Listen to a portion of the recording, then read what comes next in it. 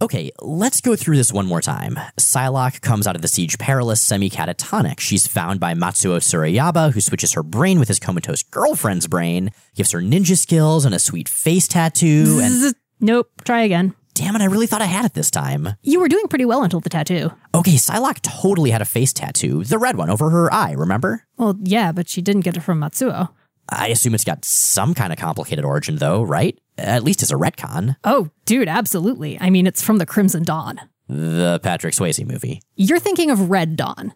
The Crimson Dawn is a magical healing elixir from an eponymous dimension. Huh. Okay, how'd Psylocke end up with it? Okay, so she was attacked and critically injured by Sabretooth. Wait, she was still in her original body at that point. Okay, no, you're right. She was attacked and critically injured again by Sabretooth. And Wolverine and Archangel went to one of Wolverine's buddies, who decided that the best bet for saving Psylocke would be this interdimensional healing potion. Accompanied by Doctor Strange, they headed off on an epic quest and ultimately ended up swapping a piece of Betsy's soul for the elixir. Wait, Betsy was there on the quest? I thought you said she was critically injured. Yeah, no, she was still at home. So how'd they get a piece of her soul? Oh, she'd left it with Archangel. What?!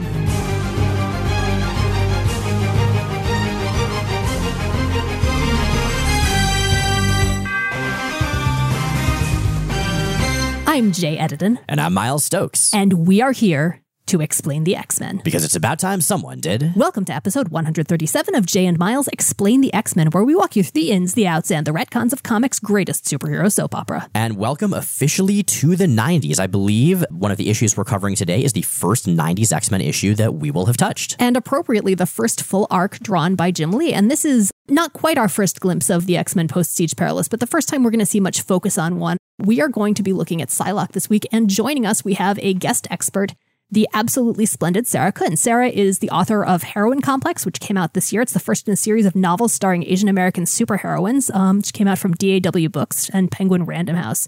She's also the author of The Ruby Equation, which appeared in the Eisner and Harvey nominated comics anthology Fresh Romance, a series of Barbie comics, and the romantic comedy novella One Con Glory, which is currently in development as a major motion picture. She's also just an amazing badass and one of my very, very favorite people in the internet and the comics community, and as far as I know, a lifelong X-Men fan. Welcome, Sarah. Thank you so much. And right back at you. You are also one of my favorite people in the whole comics community. Yeah, so we figured we're covering a very strange storyline here. It's the one where Psylocke, depending on what point in continuity we're in, either has her body altered into that of a Japanese woman or has her body swapped with that of a Japanese woman. And the two of us are very, well, for lack of a better way of putting it, white. So we wanted to get an outside perspective. Well, and we specifically, you've not only written about and addressed a lot of this and, you know, grew up reading it, but you've also written a lot of fiction and written comics that very deliberately address and subvert a lot of the stuff that we're going to be unpacking in this particular storyline. Yes. I mean, that's, I guess, kind of become one of my things. When I first started sort of promoting Heroine Complex, which stars multiple Asian American superheroines, which actually this arc of the X-Men does as well, sort of, kind of. I had to make a decision about whether I was going to say it was a superheroine book or an Asian American superheroine book. And I actually take great pride in saying that it's an Asian American superheroine book because I feel like that's something I always wanted. You know, and I have written about especially Jubilee and how I love Jubilee now, but at the time she felt like sort of one of the only Asian American superheroines out there, and I didn't totally identify with her. So that was kind of a long journey. But yes, I have a lot of very complicated feelings about Psylocke and about Jubilee and this story, so I'm excited to talk about it more. Yeah, and we're excited to have you here. Thank you. Absolutely. So it occurs to me, we have a fair bit of backstory leading up to this, so maybe we should do a brief previously on X-Men. What X-Men? The X-Men don't exist anymore. The X-Men are all dead and or unstuck in the universe, since in rapid succession, Storm appeared to die, Rogue got sucked into the Siege Perilous in a fight. And to remind you, the Siege Perilous is a big dimensional portal thing that Roma, the daughter of Merlin, gave to the X-Men. When people go through it, their memories are erased, and they're given a new sort of karmically determined life. Longshot quit the team. Wolverine went on a solo series vacation and came back just in time to get captured and tortured by the Reavers, because in his absence, Psylocke had telepathically pushed Havoc, Dazzler, and Colossus through the Siege Perilous to prevent a vision she'd had of the Reavers killing them all, and had then jumped through after them. Yeah, so since then, in our brave new X-Men-less era of X-Men, Jubilee, who was a teenage girl that met some of the X-Women in a mall a while back, came out of hiding in the Outback base that the X-Men have been living in to save Wolverine from the Reavers. They are now sort of off on their own. A child who appears to be a young Aurora Monroe has surfaced in Cairo, and the Hand, those wacky ninjas that Daredevil fights all the time, found Psylocke washed up on a beach with no memories and started doing weird, mysticky, science-y stuff to her. I mean, I don't know what you do when you find a superhero on the beach with no memories, but this is basically business as usual for the Hand. I mean, I feel like I would call the police or something. I don't know. Dude, they're the Hand. They're organized crime. They can't call... I guess they probably have weird, awkward, coercive relationships with some police, but I don't think for the most part they're on buddy-buddy terms. I think I'd probably be a terrible member of the Hand anyway. I mean, I took a little martial arts. I never got very good. So I just came up with a really complicated conspiracy theory around this, but I'm going to wait until it's context appropriate in the episode to bring it up. Well, speaking of the episode, do you guys want to dive into the issues at hand? That's 256 to 258. Let's do it. Yes, let's do it. So I guess the first thing that jumps out at me is Jim Lee's art. Right, yeah. This is not his first issue. He's done, I think, one fill-in at this point, but this is the first full arc he draws, and this introduces what would become, I think, his first character design for one of the X-Men. With the new Psylocke, you mean? Yeah. Yeah. Oh, for that matter, the new Jubilee, at least as far as costume, too. Yes, although she's not quite resolved into her final look yet. She's getting closer. But I gotta say, and I don't know if this was the same way for you two, but for me, reading this issue after so much Mark Silvestri stuff, like, suddenly it's the 90s. Like, this is what the 90s looks like. I think even more than any of Rob Liefeld's work, really Jim Lee determined so much of that entire era. Well, we talked before about Art Adams as kind of patient zero of a lot of the 90s tropes, especially the pouches, but a lot of the 90s aesthetics. If he is that, then Jim Lee is patient zero of the 90s signature art styles. He was the guy who everyone was trying to draw like. And really, he's the guy who defined kind of the Image and Top Cow look that you see, the sort of very angular, very fine line inking. It's common to him, I'm thinking of other people I associate it with. Liefeld, of course, Todd McFarlane, Michael Turner. Absolutely. So, yeah, we get started here in Hong Kong. Now, the book has really been jumping around because we're in this era where it's following a bunch of random mutants and non-mutants who are associated with the X-Men. And so the fact that we open in this place that we've only briefly seen at the end of a previous issue, like, it's not too much of a surprise at this point. I should say, too, that there are asides about a couple of the other X-Men in these issues, which we're not going to cover right now. We're basically going to follow each of those characters' stories together. So today is just Psylocke Day. We open with Matsuo Tsurayaba. This is the fella from the Hand who originally found Psylocke when she washed up. And today he is taking a very proactive approach to job applications by killing his way through all of the Mandarin's guards in hopes that he can then, get hired to replace them. Yeah, now, for those who have just been following X-Men, the Mandarin is typically an Iron Man villain. He's a kind of crime lord, and he's got 10 rings, each of which has a different magic power, kind of like the eyeballs of a beholder. And they look exactly like these dinky metal rings that you used to be able to get in plastic bubbles from vending machines. And I cannot shake that association from my head. So congratulations, now it's in yours too. Now I want to go to a bunch of vending machines to see if I can find like some, Mento intensifier rings or something. Well, or specifically, like I think they had them as, do you remember Pirates Cove in Sarasota? Yes, or no, I it was do. in Bradenton. I played a lot of laser tag there. One of the skee ball ticket prizes, you could get stuff like that. Oh, man. So they had those there too. I was wasting my time playing laser tag when I could have been winning a Mento intensifier ring. Okay. Seriously, though, skee ball is amazing. Laser tag is cool, but I will definitely go for skee ball any day. Oh, man, I have to disagree. Sarah, what's your take? Skee ball, laser tag, something else? Oh my gosh. I mean, I have to go with skee ball, honestly, just because there's something very meditative about it. Just like trying to get that ball at the right speed into the right spot. I find it very soothing, actually. Well, I'm outnumbered. Yeah. I will gracefully accept that fact, although I stand by my opinion. It's non-competitive. You can get prizes. It's a great date activity because you can fake doing the teaching someone to bowl activity, and it's a lot goofier, but also a lot clearer in its implications. Huh. I guess that's harder with laser tag. I mean, it's a different type of romantic teaching someone to do something montage. Yeah. I guess it depends what you're in the mood for. Yeah. Yes. Yeah.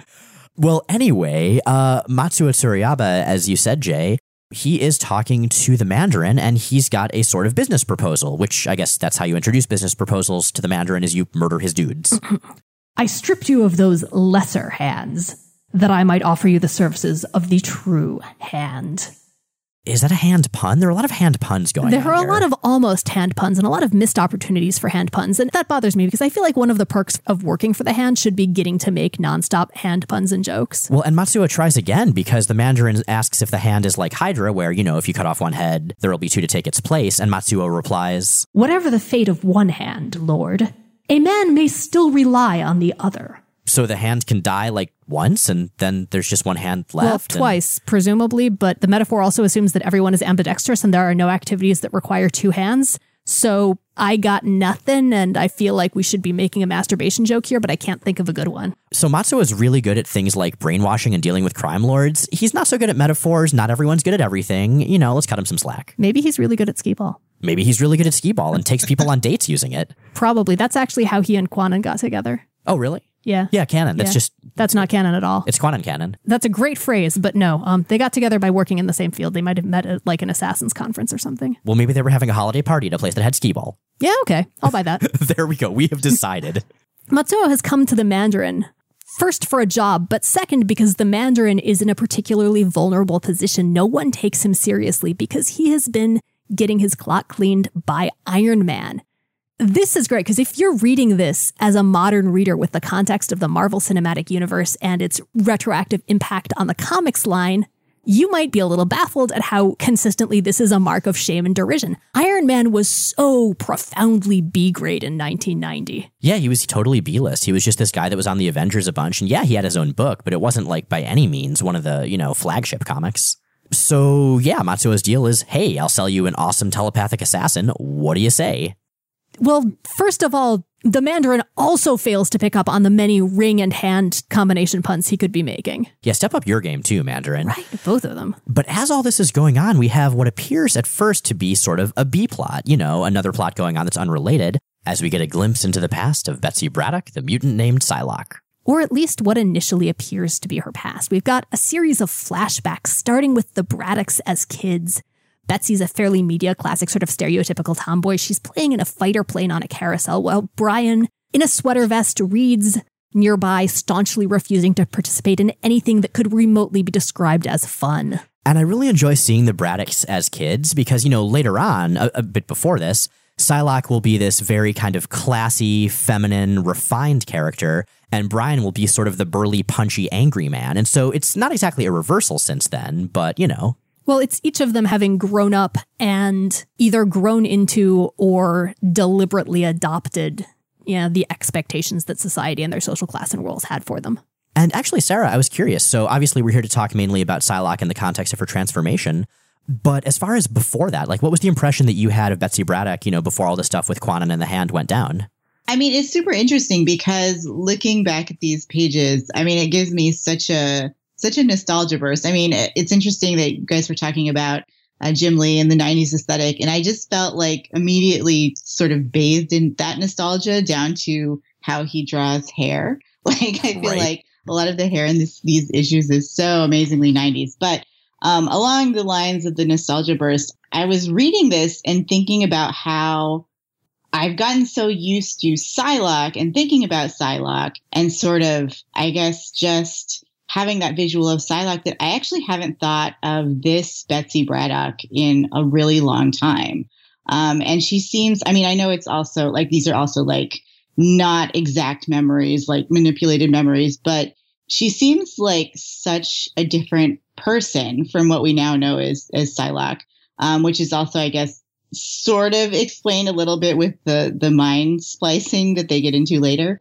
But it almost seems like a completely different story from the Psylocke story. So I just thought that was interesting. I likewise, my impressions of Psylocke were firmly rooted in the latter versions. And one of the things that really surprised me going back through the earlier stuff was how many of those really had their seeds in the earlier version of the character, especially looking at her visually. She seems like she's very visually soft, I guess. You would look at her character design and think Castor rather than Melee. That's a good way of putting it. But at the same time, her driving theme in her first years with the X-Men is wanting to be a fighter. Her, purest distilled version of herself in the admittedly kind of terrible Horde annual is as a warrior, as someone for whom everything is stripped away but being a warrior. And that's an identity that she flirts with and finds more and more seductive and more appealing over her time with the X-Men, and especially once they moved to Australia. That's been there from the start. And I think the thing that gets overlooked with this transformation is that while it's not voluntary, and it's maybe not what she would have chosen on a lot of levels, the parts of it that she sticks with most strongly and the parts of it that define her character the most going forward are the parts of it that are very much wish fulfillment fantasy for her.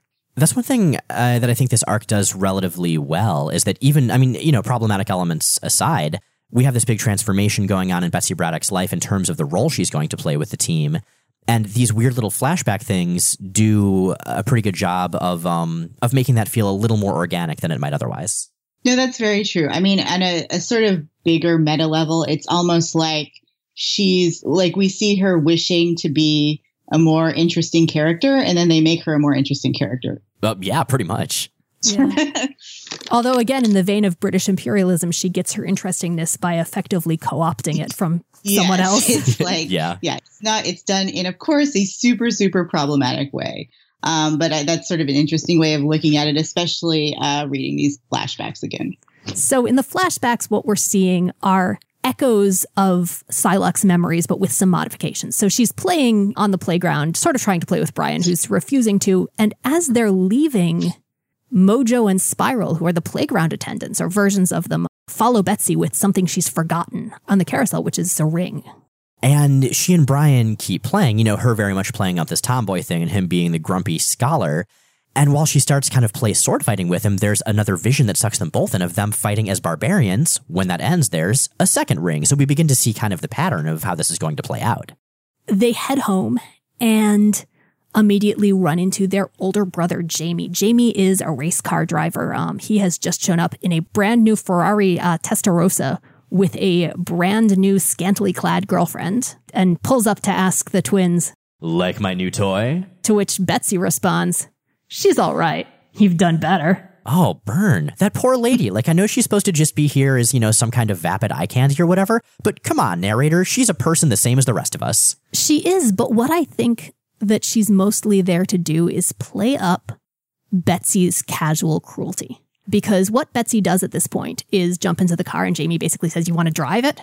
Betsy's like, "Hell yeah." So she steers and does the gear shift while he does the pedals. Jamie's date is panicking, is eventually thrown into the back seat because they're driving so violently. And they're basically both just laughing at her because for them, it's all about the thrill seeking and the camaraderie. And this person is hardly even, a person in context of that. And I think something that it's easy to forget, Brian and Betsy grew up idolizing Jamie, who's basically super evil. He's evil Rex Racer. I mean, I know I established this earlier, but I stand by it more firmly with every appearance he makes. And I'm really curious looking at this, whether there's ever been a what if or an alternate universe where Betsy was allied with Jamie instead of Brian, because that is a version of the character I'd really like to see and one that I think is a pretty good and pretty interesting there but for the grace of option.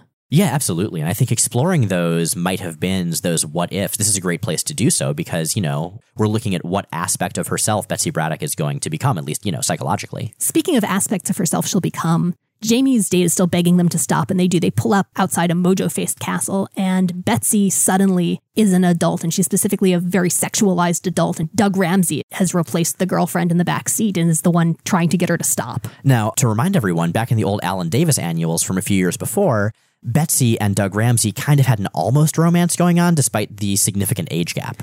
Yeah, man, that was uncomfortable. That it was. And yeah, so she just heads into this castle, leaving Doug in the dust.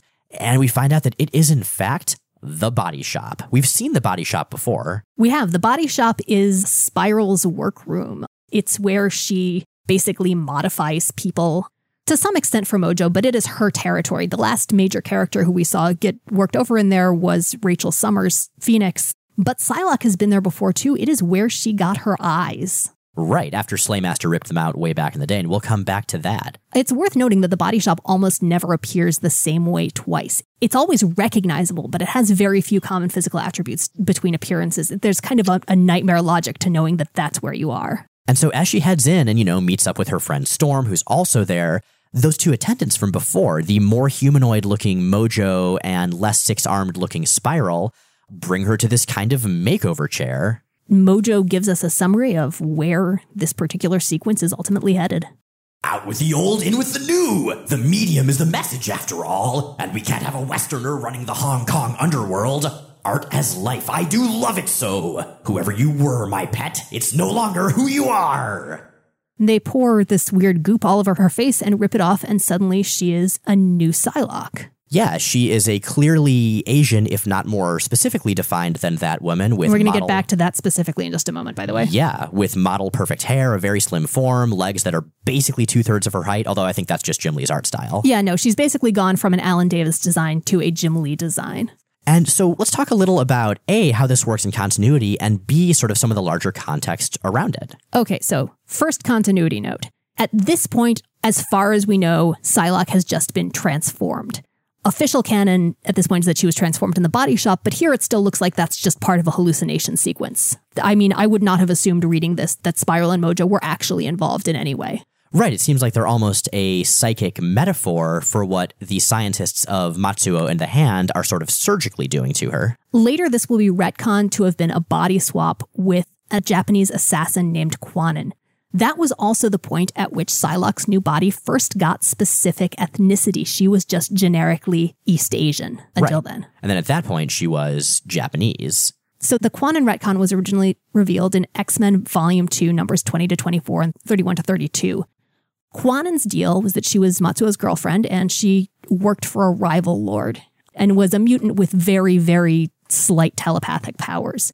The two of them had basically been like, okay, if we ever face each other in combat, we'll totally do the honorable duel to the death thing. We're cool with that. We're cool with that. And they ultimately did in a battle that ended with Kwanin going off a cliff. She remained physically pretty much intact, but her mind was essentially shattered. And Matsuo's original plan was basically just to upload her into Psylocke's body, like Brain That Wouldn't Die style. Oh man, the one where there's the severed head and like the pan of brain juice? Yes. That was a great movie. And by great, I mean, wow. It's not a good movie. It's not an okay movie. It does have Tor Johnson in it, which is always a plus. Mm-hmm. But he made the mistake of going to Spiral for help, and Spiral went, but why just switch the minds when you could totally slice, dice, and mix and match? And so she basically just sort of spliced together bits of each of their minds and personalities in each of the bodies. So you had two women, one of whom was Kwanin's original body, whose personality and memories were predominantly but not entirely Betsy Braddock's, and the other who was that combination reversed. Yeah. Now, again, to clarify, the Kwanin-Betsy mind swap body swap deal, that won't be revealed and really wouldn't be thought of for a number of years after this. For now, it just seems like Psylocke has been surgically altered, as Mojo says, so that she can be a better face of the Hong Kong underworld. So let's talk a little bit about the feel of this, because there's a lot going on right here. And Sarah, I would love to get your take on all of this. Okay. Yes, this sequence was super interesting to read again. Just because, so as you guys were saying, like, here we're starting from a place where the sort of body swap, the splice and dice hasn't really come into it yet. But we still have a sequence that is sort of this very on the nose embodiment of appropriation. So like we were sort of talking about a little bit before we started recording, I don't think it's any secret that this is something that happens a lot in media where Asian stuff, quote unquote, is prized, but not Asian people. Like a really classic example is the show Firefly, where it's a sci-fi future where they throw in some Mandarin and there's some very Asian, again, quote unquote, Asian inspired costuming and aesthetics, but no actual Asian cast members. And then, of course, this year we've had Doctor Strange and we have Iron Fist and Ghost in the Shell on the horizon, which are, again, things that have a lot of Asian aesthetics. And I'm saying, quote unquote, Asian aesthetics because that's not really a thing. It encompasses so many different cultures. But because I feel like that's about the level of thought that's usually put into it. So you have like the quote unquote Asian aesthetics, but the leads are all white or in some cases whitewashed. And this sequence is literally putting Asian stuff on a white person in the most literal way possible. You know, that transformation is like a close-up of her eye, so you can really see how her eye is different.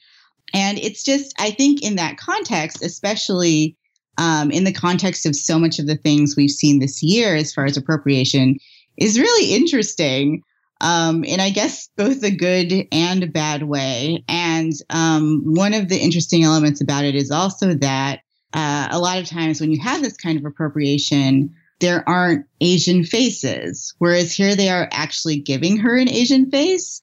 But again, it's being obviously put on a white woman's body. The Kwannon angle for me, making this a body swap, makes it a lot worse. We talked about Psylocke. I think I called her secondary mutation colonialism, and which echoes a really great and frustrated post that I'm going to link to in the As Mentioned from David Brothers on Tumblr, where he described her aptly, I think, as the literal embodiment of British imperialism, which she really, really is. Kwannon, on the other hand, gets no agency in any of this. I mean, neither of them gets to choose what's done, but, you know, the result for her of a boyfriend making this decision on her behalf. Every time she objects to what's been done to her, every time she tries to resolve it, every time she tries to confront Psylocke, she's pretty much characterized and framed and treated as a villain, which is kind of mind-blowing. They will eventually achieve some degree of resolution, at which point Kwannon will functionally get sidelined and then die of the legacy virus, which for me is just kind of icing on a cake of terrible. Not only is Kwannon effectively stripped of her agency, of her body, of a fair complement of her memories, but she literally dies the death that was functionally intended for Betsy. That's absolutely true. Yeah, and I hadn't thought of it that way. That's a good point. Yeah, so that's a mess, and that takes Psylocke's arc and story, I think, from the appropriation and adoption of attributes to the act of theft of those things, and in the process, theft of representation from an existing or would have been existing Asian character. Mm-hmm. So that's a thing. Here is a different approach. The Ultimate Universe takes a really different approach to Psylocke and Kwannon, and it's one that I think is a lot better. So in the Ultimate Universe, Kwannon is a teen who's been comatose and effectively brain dead for about a decade. Psylocke is a SHIELD or MI5 agent, I don't recall which, and she is killed very early in one of her first appearances by David Xavier, who's sort of a, you know how alternate universes almost always sort of merge Legion and Proteus. Mm-hmm. So David Xavier is that in the Ultimate Universe. And he kills Betsy and takes over her body. And Betsy's disembodied consciousness ends up finding Kwannon, who is desperate to move on, but is basically tied to her comatose body because she's on life support. She's been on life support for a decade. And she basically tells Betsy, look, help me break away, help me get free from this. You can have the body. It's clear when she reappears that Betsy has, you know, resolved the situation also with Kwannon's family, although they never show up again. And for me, those aspects of it really, really, really change it. Making it voluntary, making it something that Kwannon offers and a choice that both she and Betsy have agency in, but most critically that Kwannon has agency in, and making it something that's not a swap, that's more of a voluntary inheritance, I think really significantly changes what it represents and what the character subsequently carries with her when she appears in the comics. Mm-hmm. Yeah, I agree. I think that with adding sort of the body swap into the mix, into actual continuity, you're right. It does make it a lot more problematic because I feel like the situation we have here where it is literally altering her, like altering the person that's there and pasting the Asian face on her, that still has, as we talked about before, elements of appropriation. But when you add the sort of body splice thing into the continuity, I think it takes the sort of appropriation to a whole nother level, because basically you're saying there was an Asian person, but as usual, the white person is more important. The white character is by default more important always. And it's so interesting because I feel like in a weird, maybe not weird, just in a way, it really reflects what's going on right now. Again, with a lot of the properties that I talked about before coming out with Doctor Strange and Iron Fist and Ghost in the Shell, where I've sort of heard the argument of, well, but aren't you happy because there are all these Asian side characters? Or maybe there's one Asian side character. And I'm like, no, because the white person is still most important. You know, the white person is still very centered in this. And it's all about their desires and their hero's journey. And they sort of get to drive the whole story. And as you were saying, Jay, the Asian character has no agency in that. And in a weird way, it's almost not even like, it's not even really something that I feel like is brought up. So yes, I do think it makes that story and this origin much more problematic and much more confusing, although I guess that's not really anything new for the X-Men. Yeah. Well, I think it's worth noting, too, that in some of the examples you're talking about, there's also whitewashing, where there's, a character like Tilda Swinton as the Ancient One, where a character who was originally Asian is cast with a white actor. Yeah, or Motoko Kusanagi from Ghost in the Shell. Yeah, no, I think that's probably the most egregious example of the batch. And I think what's interesting about that, well, not again, like I feel like we use this word interesting, like it's a sort of a blanket for actually really disturbing. I feel like when that comes up, like particularly with the Tilda Swinton example, the excuse that was sort of given over and over was that if this character was still Asian, they would be a stereotype. And it just makes me kind of frustrated that that doesn't make anyone think, well, maybe we should rethink this property. Like maybe we should rethink this character and how it is of a time. And I think there are things that we'll sort of get into later about this arc that are problematic for the time, but maybe if you think about them, you might be able to forgive a little bit because it is of the time. Whereas now it's sort of like, but if you're adapting this now, you actually have to think about those things and take them into consideration. Well, and the people who you hear say it's a good thing they changed, the Ancient One because it's a stereotype, never add, they should have changed Doctor Strange because the white guy who comes in and is automatically the best at someone else's culture is also a real overplayed trope. Right. Blue Avatar syndrome. Dances with wolves. If we're concerned, like if what we are actually concerned with is tired stereotypes and tropes, for that argument to hold water, it has to apply universally, and it absolutely doesn't. It's basically only ever used in one direction. Yeah, no, it's very true. And I mean, I think it's always super telling that the people who make those arguments are the people who see themselves represented all the time. So it's not like they really have to worry about, maybe this portrayal of a straight cis white guy is going to be stereotypes. Like, well, you have like a million to choose from, so it's not really a problem. But I don't think any of the arguments really hold water. And it's interesting to look at this whole Psylocke storyline sort of in that context, in the context of what's happening now, and how this is sort of a very early example of a lot of different kinds of appropriation and a lot of different kinds of sort of sidelining actual Asian characters. And, it's also just funny that I almost feel like they added the whole brain splice thing to be like, this is why Psylocke has ninja skills now. Right. You try to make sense of one plot element and in turn make a bunch more way more confusing. Oh, come on. The hand has been mucking around in her head. They could reasonably easily just have given them to her. Obviously, they are working from a template considering that she's just palette swapped Elektra. There was actually an Elektra action figure and a Psylocke action figure that used the exact same mold. It's just that one has a purple swimsuit and one has a red swimsuit. They're painted the same. They're painted the same aside from their costumes, too, because they both got black hair. Yeah. And it's ridiculous. So I would assume that the easy explanation for this would have been the hand. It's also worth noting that not the body swap, but just the sort of paste up race change thing is something that we've seen in Claremont's X-Men before. Right. We have seen that with Tom Corsi and Sharon Friedlander back in the Demon Bear saga. They were transformed from people who were white to people who looked visually to be Native American. Yeah, specifically Cheyenne. That's weird to unpack, but it's offset, I think, by the fact that they're not really the main characters of that story and by the fact that the main character of the story is actually a Cheyenne girl. Yeah, I think that helps a lot in the Demon Bear saga. And I'll be curious to see how they handle that in the New Mutants movie, which it looks like is going to be based on the Demon Bear saga. I am going to bet that they just don't go there. I'm going to hope they just don't go there. With Tom and Sharon, probably for the best. Or that they find a way to work around that in interesting ways. Mm-hmm.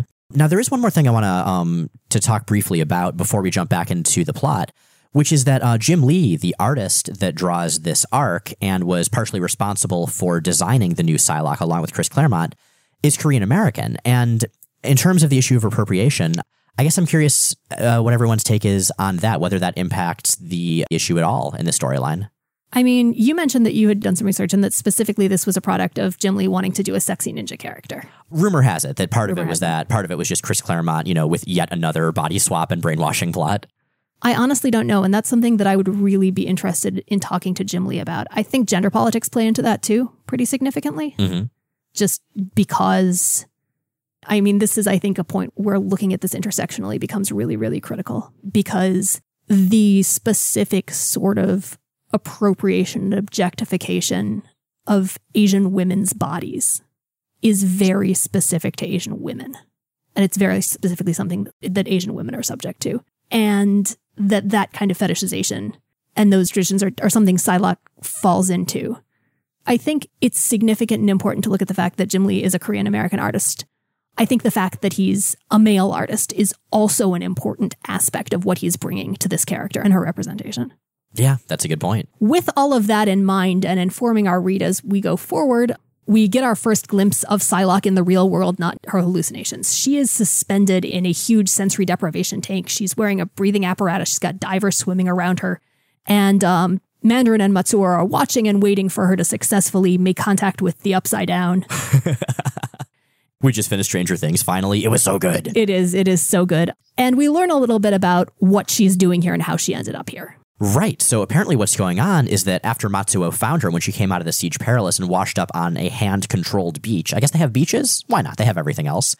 He started working on her with his staff psychic to basically break down and rebuild her mind to forge her into the perfect psychic assassin. And so, yeah, that's basically what they're doing. And as she gets each of these rings, clearly the rings that the Mandarin uses normally, that's basically another step toward her becoming what they want her to be. Kind of like the Bloodstones were steps toward Illyana Rasputin being turned into a demon queen back in the Magic miniseries. Except that stuff was literally physically happening, and Psylocke is just imagining this, or it's just happening in her head.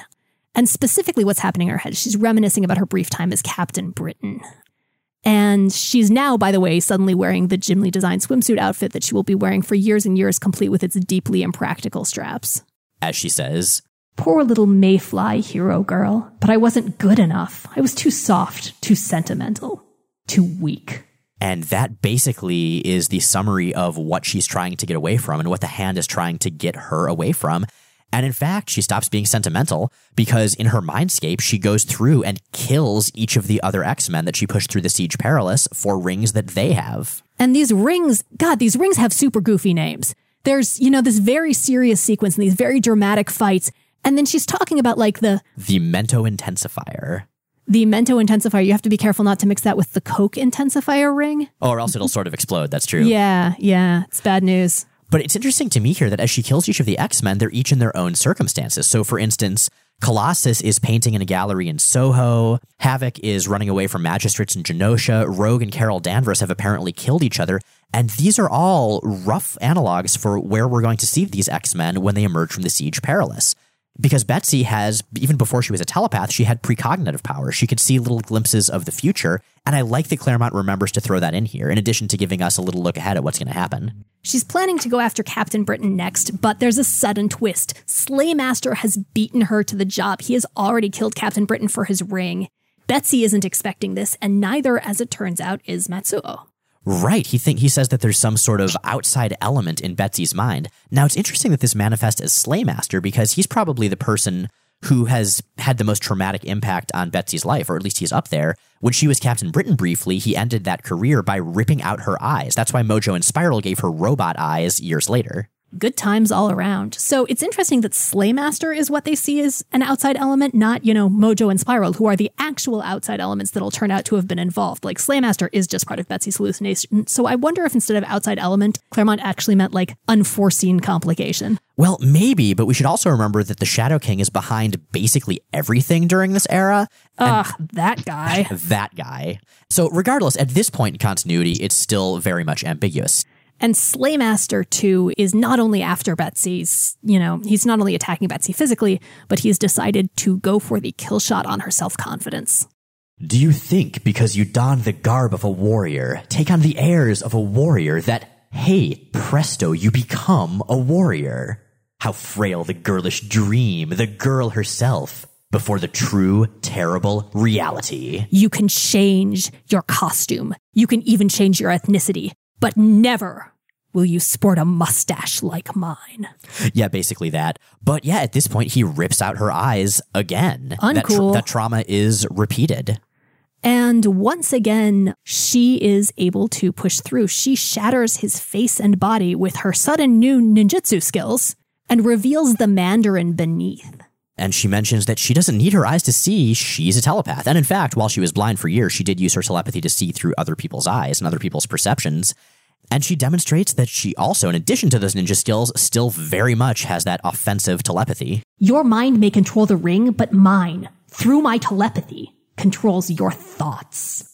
And she basically makes the Mandarin take his rings and fry his own face off. I like that she specifically explains that she controls his thoughts through telepathy as opposed to like funny hats or just really strong suggestion or maybe like, yeah, I like that she feels the need to specify that. It's very Claremont. Well, regardless, we also have Mojo and Spiral as sort of the peanut gallery here, which I enjoy. As Mojo says, "Wicked wee Psylocke, her dance is almost as twisty-turvy Spiral as yours." I'll take that as a compliment.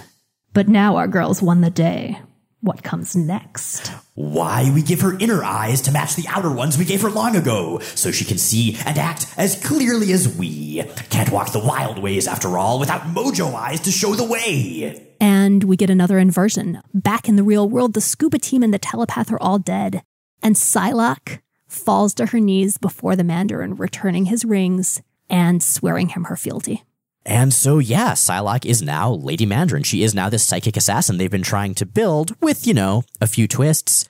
And that's where we start number 257 with her in this sort of kick-ass new futuristic looking armor confronting a bunch of the crime lords in Hong Kong. Not only is it futuristic armor, but one of the touches of it that I really, really like is that it's got a mask that very, very specifically evokes the psychic butterfly that previously appeared around her face when she used her powers. That's a nice bit of visual consistency between Psylocke's previous appearance and Psylocke's current appearance. Yeah, I totally agree. Yeah, the folks gathered around her are the lords of the Hong Kong underworld, and she is trying to get them to repledge fealty to the Mandarin. They are not interested. They feel like the Mandarin no longer has any credibility because he let Iron Man kick his ass. And she, as a newcomer, has even less. And Psylocke responds by beating the living hell out of all of them. Yeah, like they bring all of their various hench people up. And she just, I'm not sure if she kills or just knocks out all of them, but she does take them all out. She's killing them. She deliberately only leaves a handful alive. This is a truly brutal era of X-Men. And again, we're in 1990 as of this issue right here, so there you have it. So I want to talk a little bit about Jim Lee's women at this point, which sounds like it's going to go in a slightly different direction than it actually is. But they've always felt really paradoxical to me because on one hand, they tend to be very, very, very sexualized. But on the other hand, they also tend to be very visibly physically strong. Yeah, the Psylocke we see in this scene looks genuinely intimidating. And I would say that in terms of those two qualities, that strength, that intimidation comes through a lot more than the sexualization. And I've talked about this in context of Liefeld too, but one of the things that strikes me about Lee and sort of, we talk a lot about extreme dimorphism and the ways that male and female characters are exaggerated. And male characters tend to be exaggerated in ways that make them look stronger. And female characters tend to be exaggerated in ways that make them look sexier or more sexualized. Mm-hmm. And one of the big tenets of the 90s for reference for both genders tended to be bodybuilders. You see, again, sort of very, very extreme, exaggerated dimorphism, but in ways that very much reflect a really specific athletic aesthetic that tends to be sex specific. That always sits really oddly with me, and I'm never quite sure how to approach it exactly. It seems almost a little better or a little more even than you usually get. Mm-hmm. But it's a visual and artistic trend that very much starts to come into play right now. A lot of the time in earlier art, especially, you see things like, and some of this is the result of beauty standards and standards for attractiveness and, appearances of strength changing over time. Like, for example, you don't see six packs in the 50s, 60s, early 70s at all. The sex symbols then, that's not a thing. Well, I remember, what was it, George Reeves, the first guy to play Superman, like he's this big barrel-chested dude. Very different than, what a bodybuilder would be considered today. Yeah, I mean, Burt Reynolds is a sex symbol. Burt Reynolds is totally a sex symbol. Look at that mustache. He is. A sex symbol, and his mustache is a sex symbol, and with their powers combined, they are unstoppable.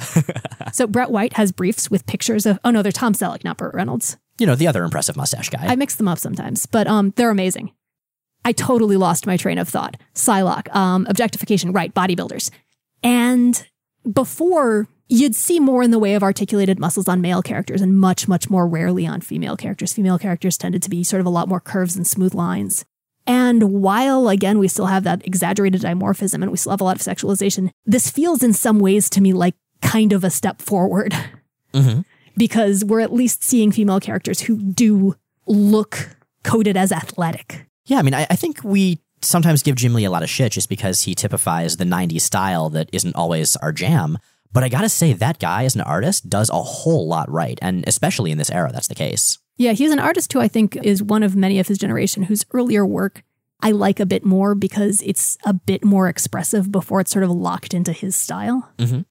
Anyway, so once Psylocke has intimidated the hell out of these crime lords by killing all their dudes, she goes and does some training with some ninjas back at Hand HQ. And this is where we see a very important Psylocke plot point that's going to come up again and again, her psychic knife.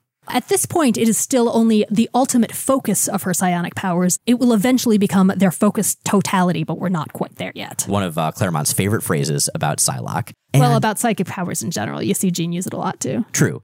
And as Psylocke, decompresses after this training match in yet another 90s female character on-screen bath, Matsuo tells her about her next mission, which is to take out a dude named Patch who's coming into town. There is a lot of bathtub denouement in this era of really X-Men. Is. It's true. That's the thing. And it's only ever women. Like, did male X-Men characters not bathe, or do they just not have conversations in the tub?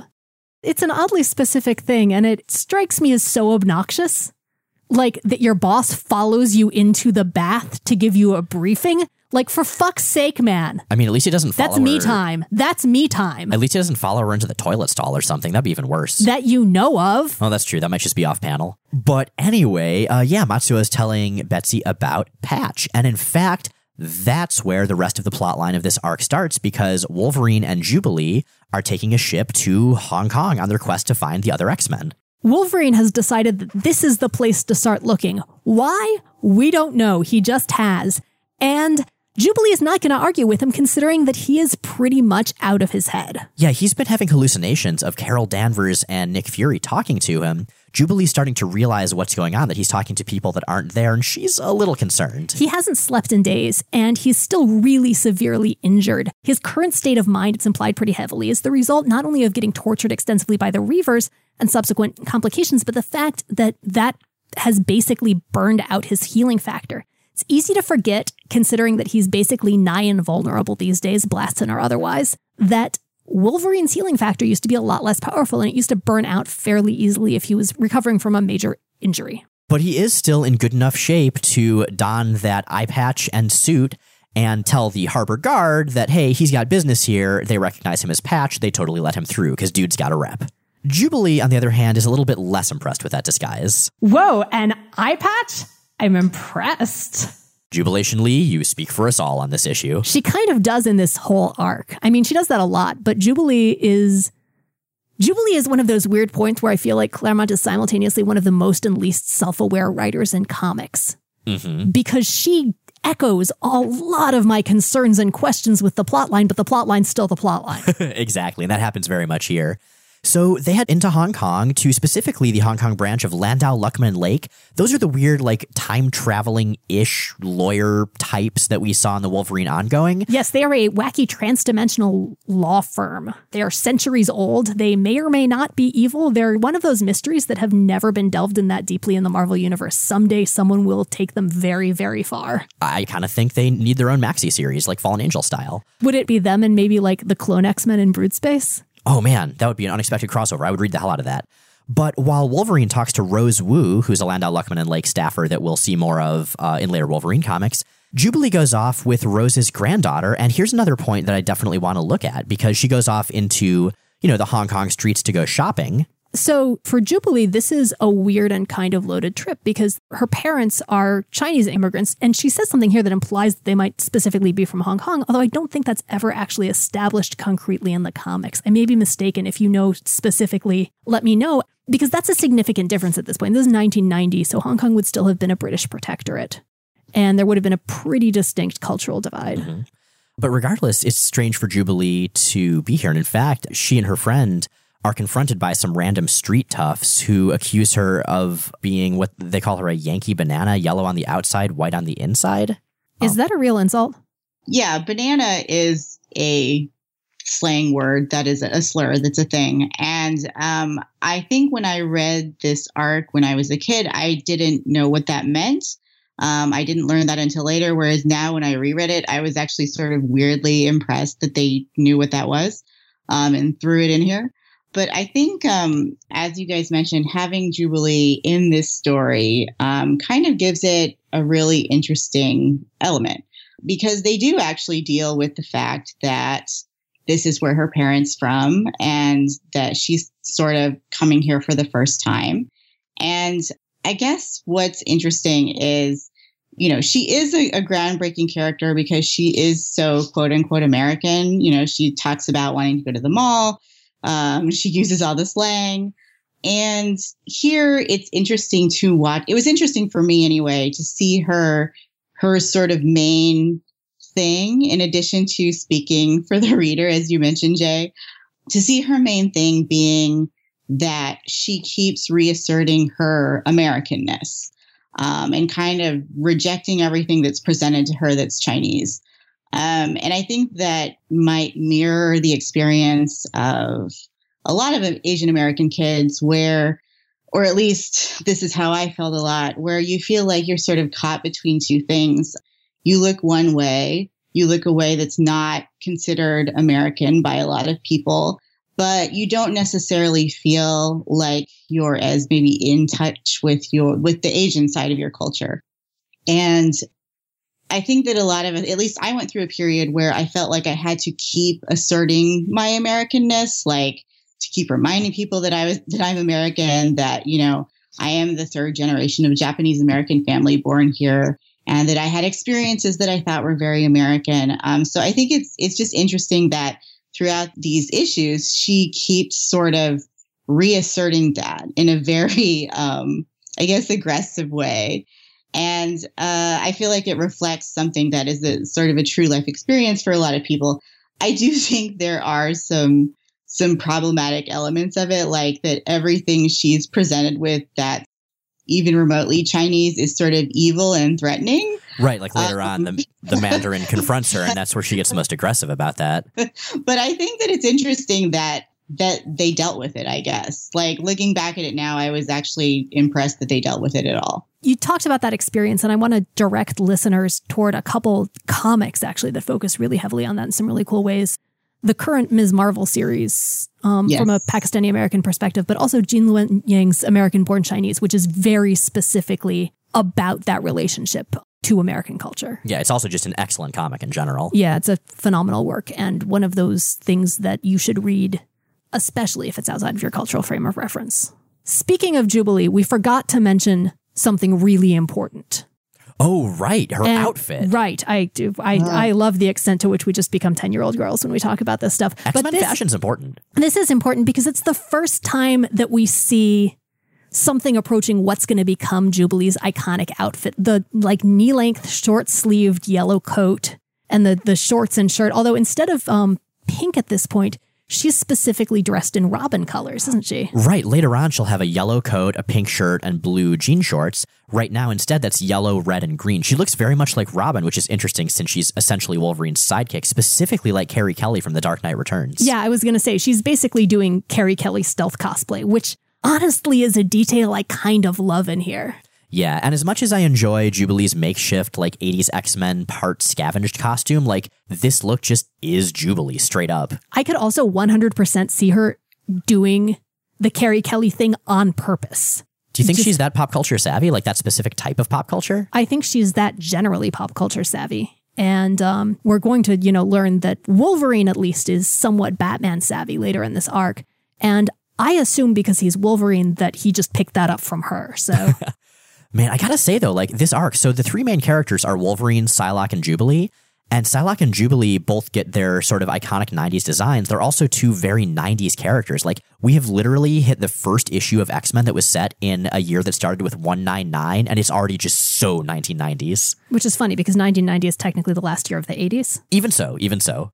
So, yes, as all this is going on, Logan has learned a bit from Landau, Luckman, and Lake about what's up in town. He's waiting on a ship in the harbor, sort of pondering what to do next, smoking, and then hacking his lungs out because no healing factory equals cigars don't work as well. And that's why you shouldn't smoke, boys and girls. It's an ongoing gag that one of Wolverine's younger charges or teammates will borrow his cigars and discover that you really just can't do that without a healing factor. There's actually a great scene as he throws the cigar off the ship and it hits the head of a ninja who's stealthily climbing up the side. Yeah, despite being down his healing factor, he does still manage to kill the hell out of some ninjas. And Jubilee shows up near the end of the fight, ostensibly to help him by dazzling the ninjas with fireworks, until it turns out that she is in fact being controlled by none other than Lady Mandarin. Right, Psylocke herself. And so Wolverine and Lady Mandarin fight. And Wolverine pretty quickly realizes, wait a minute, she looks different, but I know this lady. This is Betsy Braddock. This is my teammate. So, Miles, you read this as underlining the idea that she had been surgically altered rather than having her body swapped. I don't think that that's a particularly compelling argument for it, because this is Wolverine. Wolverine can smell the authenticity of the cloned corpse of his teenage teammate. Wolverine can smell the presence of Storm's mind in a demonic snake in a fake inferno. I assume that Wolverine can just sort of smell Psylocke's mind, or possibly that he's recognizing her based on facial expressions and physical mannerisms rather than her actual appearance. It's possible, yeah. He does mention that he's surprised to see that face, but that could very well just be, like you said, mannerisms, expressions, whatever. You know, regardless. I mean, it's clear the intent at this point was not the body swap retcon, so you could really read it either way. But regardless, they fight. He's doing all right until she psychic knifes him right in the head and totally takes him out. Dang. And that brings us to Uncanny X-Men number 258, Broken Chains, whose title effectively sums up what's going to happen in it, so we can just skip on to questions now, right? Exactly. We're done. Oh, I guess we should talk in a little more detail. All right, so Wolverine now is in the sensory deprivation tank, and he is getting his turn with the Upside Down. Psylocke is horrified at what the Hand is doing to him. It's the first time we've really seen her react with any degree of compassion or awareness of, you know, her former identity. Now, part of that may just be because with the previous psychic having died, she is now the psychic sort of guiding him through this journey to become a brainwashed assassin. And so all of the panic that he's feeling, I think Matsuo mentions that this is because with his heightened senses, sensory deprivation must be hell. She's feeling that as well. But wouldn't sensory deprivation also be harder for him given his heightened senses? I mean, there are divers in the tank. He'd feel the motion of water currents and stuff. Well, the Hand is like really, really good at sensory deprivation. That actually comes up as a plot point. Would you say that they are handy with it? That's handy work. Yes, I would. Oh, man. You went straight to Orgasmo there. I'll reference Orgasmo whenever I possibly can, especially obtusely. And so this doesn't work out for very long because Wolverine freaks out, and his freak out goes into Betsy's mind, and her freak out sends a bunch of the nearby soldiers and guards into a frenzy. Everybody starts killing everybody, and Logan bursts out of the sensory deprivation tank. Oh, and Jubilee is adding to the chaos with her fireworks. And I want to go to that because she has the best line ever. Right, as she's trying to escape while zapping them, she says, "What's the matter, dudes? Like you kicky kinko killers never seen a real live good old-fashioned all-American mutant fireworks display?" Kicky kinko killers? Kicky kinko killers. God, that's a good tongue twister. It is. Kicky kinko killers. I want Jubilee to talk all the time. I love the way Claremont writes her. Kicky kinko killers. Kicky kinko killers. Now, she attempts to escape, even sliding on what she refers to as the Death Star floors of this place, but she's stopped by the Mandarin himself. And there's brief hilarious confusion around the ninjas and who's in charge. It's sort of like when two people try to use the photocopier at once, only with murder. Right, because the ninjas are like, hey, she belongs to us and Matsuo, and the Mandarin says, screw you guys, I'll kill you all. At which point he does, and then scolds Matsuo for not having a better leash on his ninjas. He's like, sorry, dude. I'll do better next time. Now, here's some of the stuff that we were talking about before that you mentioned, Sarah, because having captured Jubilee, the Mandarin has one of his assistants dress her up in what I assume is supposed to be a very traditional Chinese sort of aristocratic outfit, complete with some really intense makeup. And at this point, she just really asserts that she doesn't speak Chinese, just American. It's that like hardcore rebellion against her heritage that the Mandarin seems to see as more valid than she does. This sequence sort of plays into what I was saying earlier and what you guys just said about how she is like going into her rebellion thing and once again reasserting her Americanness, but maybe doing so in a way that kind of insults her Asian heritage. But I think that, you know, whether it's intentional or not, I think that is very realistic to a phase that I think a lot of us kind of go through. So it's interesting. Well, it seems like, you know, from what you're describing and the experiences that you've described, it seems like being stuck with a lot of false binaries. I mean, the where are you from insinuates that the answer can't be here. Yes. Mm-hmm. Yeah, I mean, and I think that's something that we can talk a little bit more about as far as Psylocke later, because there are so many false binaries that are sort of contained in her. And as I talked about a little bit before the show, there is something about Psylocke that actually represents a certain struggle within Asian American identity.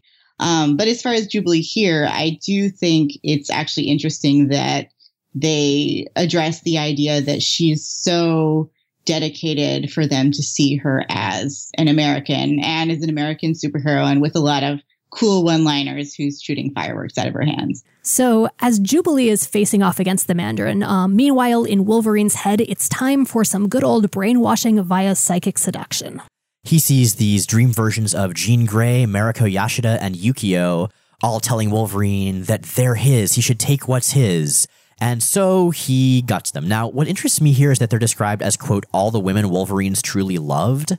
Well, you know, with the exception of Silver Fox, Heather Hudson, Rose O'Hara, Dawkins' mom, etc., and so forth, and on and on and on, because Wolverine is basically adamantium Captain Kirk. Basically. With a similar fatality rate.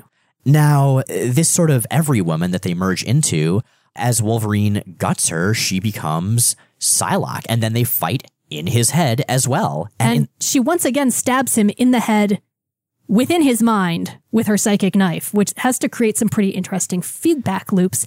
And in fact does, because in the real world, she is promptly physically attacked by Wolverine's hallucinations of Carol Danvers and Nick Fury. Okay, that's actually just kind of an awesome take on telepathy. I love this. I love this so much. I love that at this point, her mind is so deeply enmeshed with Wolverine's that she is perceiving his hallucinations, things he knows to be hallucinations, as real, and they're actually hurting her. And so it's just utter carnage at this point. I mean, Wolverine's breaking out of the tank and killing everyone. Psylocke is freaking out. The visions of like Nick Fury are shooting ninjas who are actually falling because, as it turns out, since Betsy perceives that, she's telepathically taking them down when the visions attack. Just entirely unconsciously.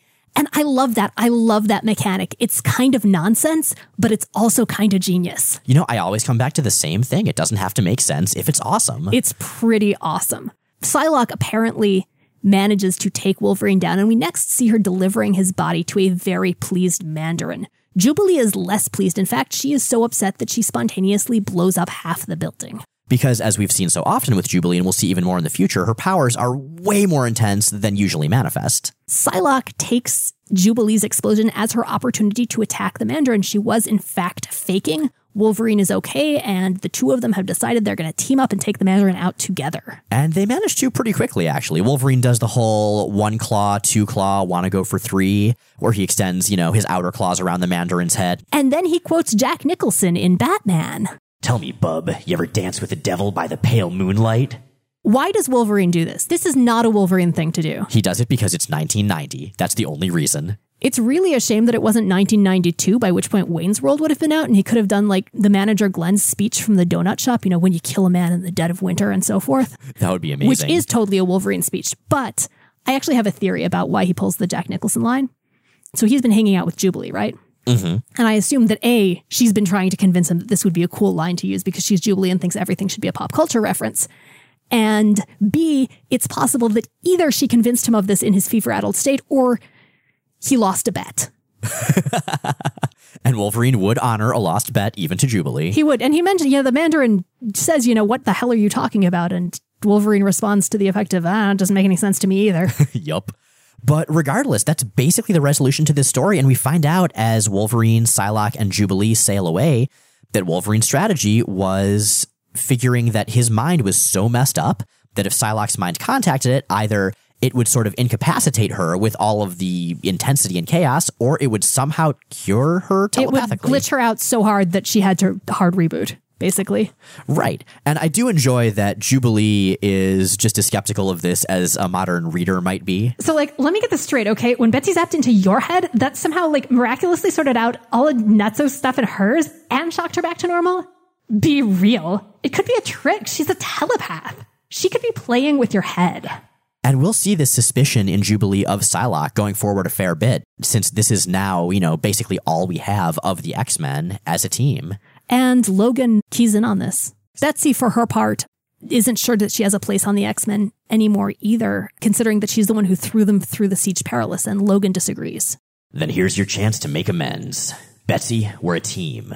While we live, Xavier's dream lives. It's that simple, that important. You remember how years later they were on a preemptive assassination team together? I bet during that time they looked back at this moment a lot and laughed. But yeah, so that's what we have for the transformation of Psylocke, for the Uncanny X-Men crossover into Acts of Vengeance, hence, fighting a supervillain not their own.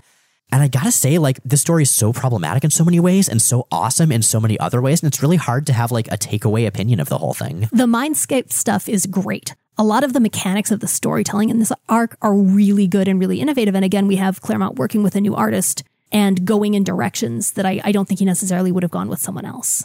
Now, Sarah, we talked already about some of the sort of problematic aspects of the story, but before the episode, we were talking about a few other elements as well, and I'd love to talk about those a little bit.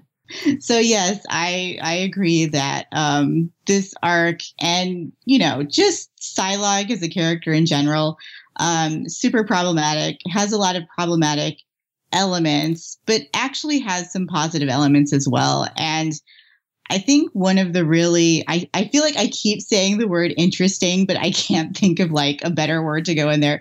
But one of the interesting things about this whole thing to me, about sort of the whole Psylocke caboodle, is in this piece that Jennifer de Guzman wrote about Psylocke. I think it's called Psylocke and Me, Totally Problematic. And we'll link to that in the visual companion. Great. And it's sort of about using Psylocke as a metaphor for the mixed race Asian experience, which I'm Hapa, I'm half Japanese, so I have that experience as well.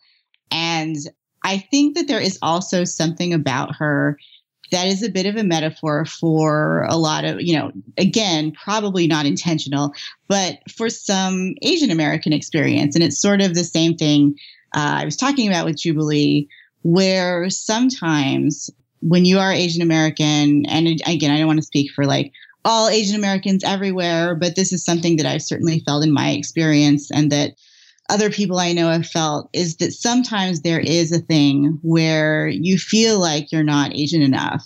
You feel like, inside you are not Asian enough. But then at the same time, you're not really thought of as the sort of classic American because you have this face. Anyone who looks Asian is still considered foreign, outsider, other, and it's a weird place to be in. It's sort of that weird, as you were saying earlier, Jay, it's something that because so many things are put into such binary terms, it's a tough thing to negotiate. And there is something about Psylocke, complete with this messed up origin story, that kind of represents that. And then another thing that Jennifer brought up that I think is very true is that this character now walks through the world with the appearance of an Asian woman. So even if it's not shown in the story, that does affect her every experience. People aren't seeing Betsy Braddock, white English lady. They're seeing a Japanese woman and they'll react to what they see. And so I'm guessing that even if it's not on the page, Psylocke does get those questions I was talking about earlier that I always get. Where are you from? Why is your English so good? What are you? And that is something that does inform my Asian American identity. So, as problematic as she is, Psylocke is not a character that I can totally dismiss. And then the other thing is, again, when I was reading this when I was younger, I think with this and probably so many other stories, I didn't understand how problematic it was. I just, was enjoying the special X-Men brand of convoluted awesome. So, the visual representation, especially in comics, is still important. And I don't think I understood that this is an extremely problematic way to get there, especially as we were talking about with the body swap stuff that came up later. But the fact that there was suddenly another Asian lady superhero in my superhero comics and that I could see her was kind of awesome. And even reading this again now, especially that sequence at the end of the last issue where she's fighting and Jubilee's watching and there are a couple panels of them together and even though Jubilee is suspicious of her again later, they are for that moment on the same side and fighting the same battle. Even now, that's cool to see, honestly. Like, I feel like seeing two Asian lady superheroes is just, sort of as comrades in arms is so rare. I mean, we see it in Agents of S.H.I.E.L.D., and that's really awesome, and I enjoy that. But it still feels like, honestly, kind of a treat, just that visual representation. So I know that, like, sometimes it's come up, the idea of possibly taking Psylocke back, like returning her to sort of the white blonde Betsy Braddock, because this character is so problematic. And that's not something that I'm actually for. I think the visual representation is still important as long as we can acknowledge the sort of problematic way we got there. And like I was saying beforehand, a lot of times when we see that thing in media where it is Asian stuff put on a white person or put, or white people in an Asian setting or whatever it is, it's without Asian faces. And here we do have an Asian face. So, to me as a kid, that was something. And even to me now, that's something. So I have a kind of tangential question to that. How would you as a writer approach writing Psylocke? Oh, God. I know, that's a big one. You should just transcribe, like, and then she laughed with terror for 10 minutes. I feel like if I were going to do that, I would just want to address the elephant in the room. I would want to, like, explore why the origin is problematic and have maybe her look at that. Like, maybe show more of her experiences as someone who was not born an Asian woman, but is now going through the world as an Asian woman, and, what that's like. I don't think it's something that has ever, I know that, like, it's talked a lot about in fandom, but I don't know that it's ever been addressed, like, in that way in the comics.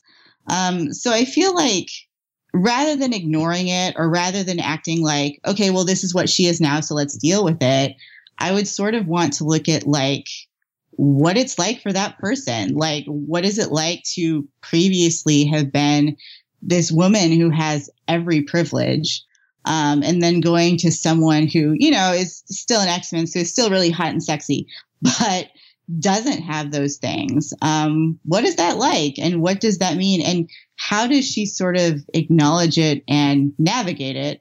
And of course, since this is still the X-Men, it would have to be done in a super fun and, with a lot of, like, awesome fight scenes and battle, which, I love writing awesome fight scenes and awesome battles and everything like that. But I guess my sort of, like, short answer contained in this long, convoluted, rambling answer would be that I would just want her to acknowledge it and address it and, like, acknowledge that it's a thing.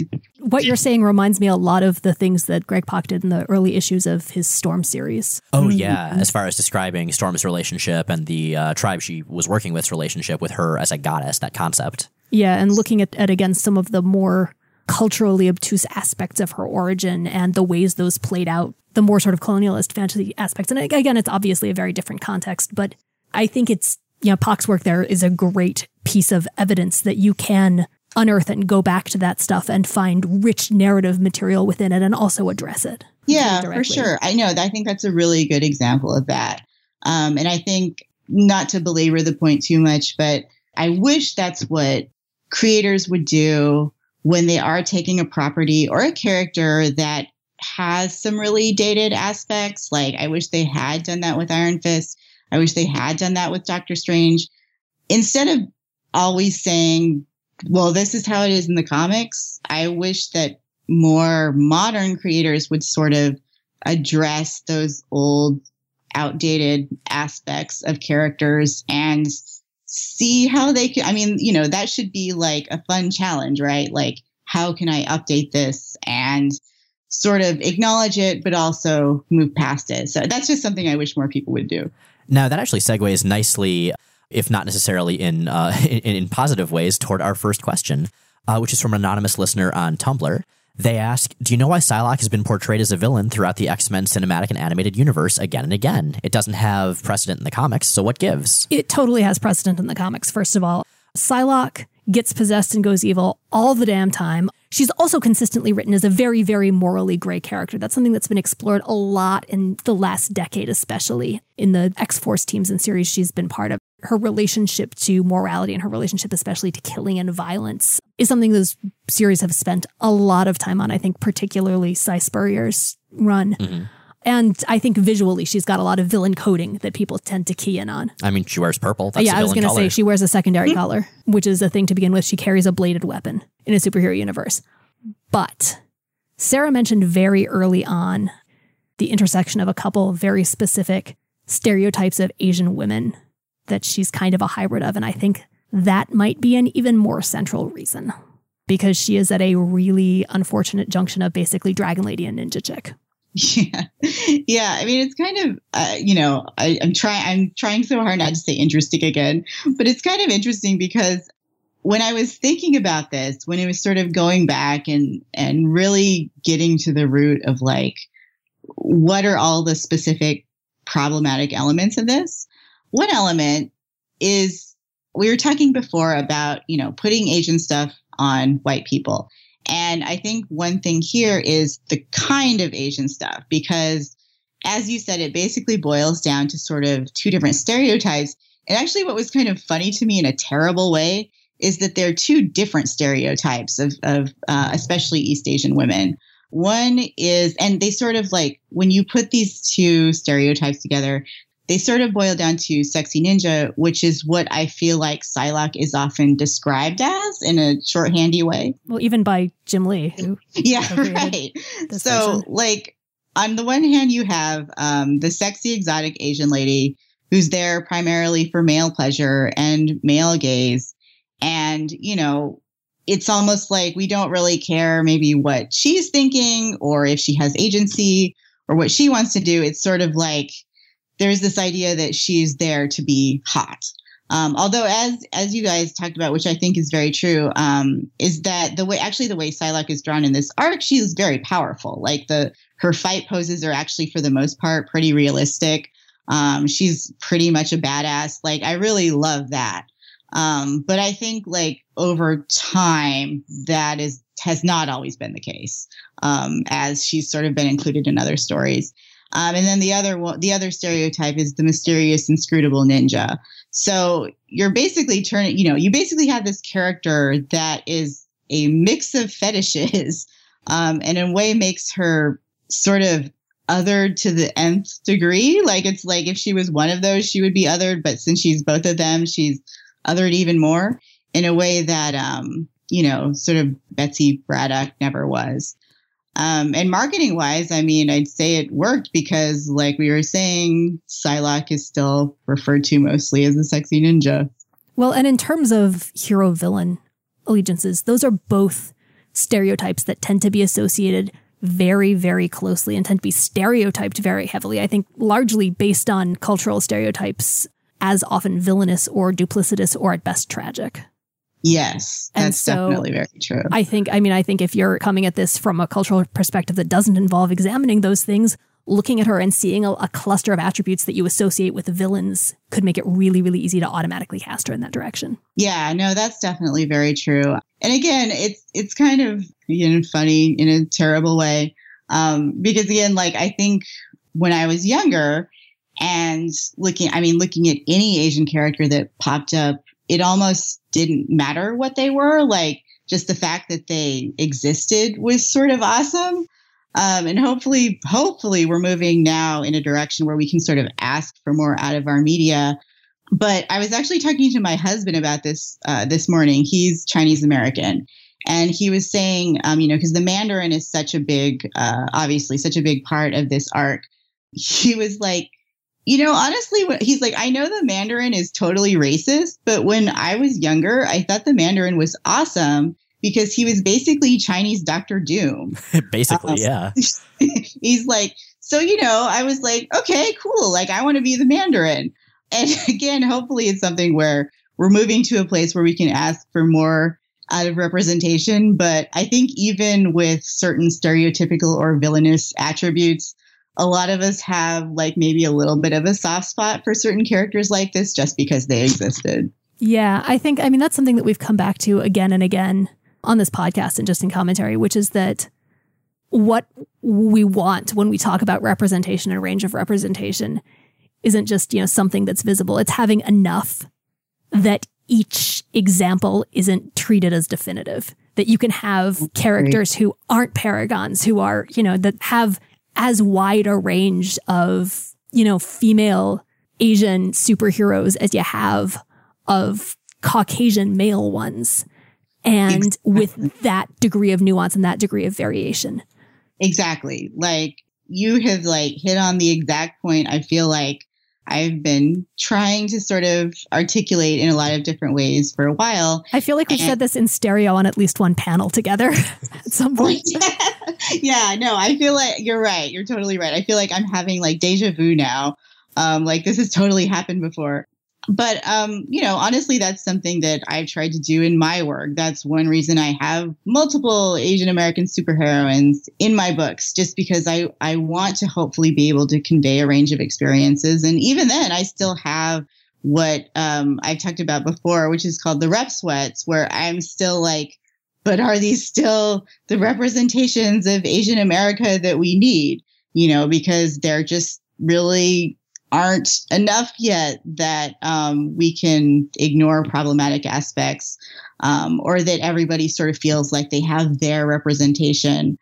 But, hopefully we're getting to that point. And like we were talking about, even though there's a lot about these issues that's super dated, even though there's a lot that's super problematic, I still do love the fact that there is a page where there are two Asian American, an Asian American superheroine and a sort of altered to look Japanese superheroine fighting together. So I think with that, we're going to wrap things up. Sarah, thank you so much for joining us. Thank you so much. I'm such a big fan of the podcast and I enjoy hearing your takes on all the issues, and I was happy to be here. Oh, thanks. Well, we're a fan of you too, and it was awesome getting to talk to you about Psylocke and just, X-Men stuff in general. Yeah, and we've mentioned, so Sarah's novel, Heroine Complex, came out this year. You can pick it up, ask your local independent bookstore to order it. Sarah, where can folks find you online? They can find me at heroinecomplex.com. That's heroine like superheroine. And on Twitter, which I'm on way too much, it's just my name is my Twitter handle, and you can find me there a lot. And again, we'll link to those from the visual companion to this episode, which you can find at explainthexmen.com. So with that, we are an entirely listener-supported podcast, and some of those tiers of support come with acknowledgement on the show from a range of fictional entities. Today, I am handing the mic to the one and only Mojo. Major Domo! What are all these ninjas and businessmen doing in the skull of Molly Webb? She was my toy, and now they're breaking her! Spiral! Twist us into Ani's head instead. Ani can walk the wild ways just as well once we build a new set of spying eye spy eyes. Psychic assassins, pink princesses, whatever, doesn't matter. They all belong to Mojo! And let's talk to the angry Claremontian narrator. Who is Izzy Gazelowitz, really? Is there some inherent self below the surface, unchanging? Or are you merely the sum of your experiences? Only a few subtle memories away from a different life, as Doug Atkinson. And with that, Jay and Miles Explain the X-Men is recorded in Portland, Oregon, and produced by Kyle Yount, host of the Godzilla podcast, Kaiju Cast. New episodes of Jay and Miles Explain the X-Men come out Sundays on iTunes, Stitcher, Google Play, and at explainthexmen.com. Check out explainthexmen.com for all kinds of extra content, visual companions to every episode, interviews, fan art, recaps, video reviews of current X-books, and much more. Our show is totally listener-supported. If you'd like to help us stay on the air and ad-free, check out the Patreon link at the top of explainthexmen.com. Special thanks to guest expert Sarah Kuhn. Find her online at heroinecomplex.com. We'll have that link in Sarah's Twitter and the visual companion. Next week, we'll continue to follow the X-Men as they emerge from the Siege Perilous. As Genosha makes its move, and somehow, Dazzler the movie is still a thing.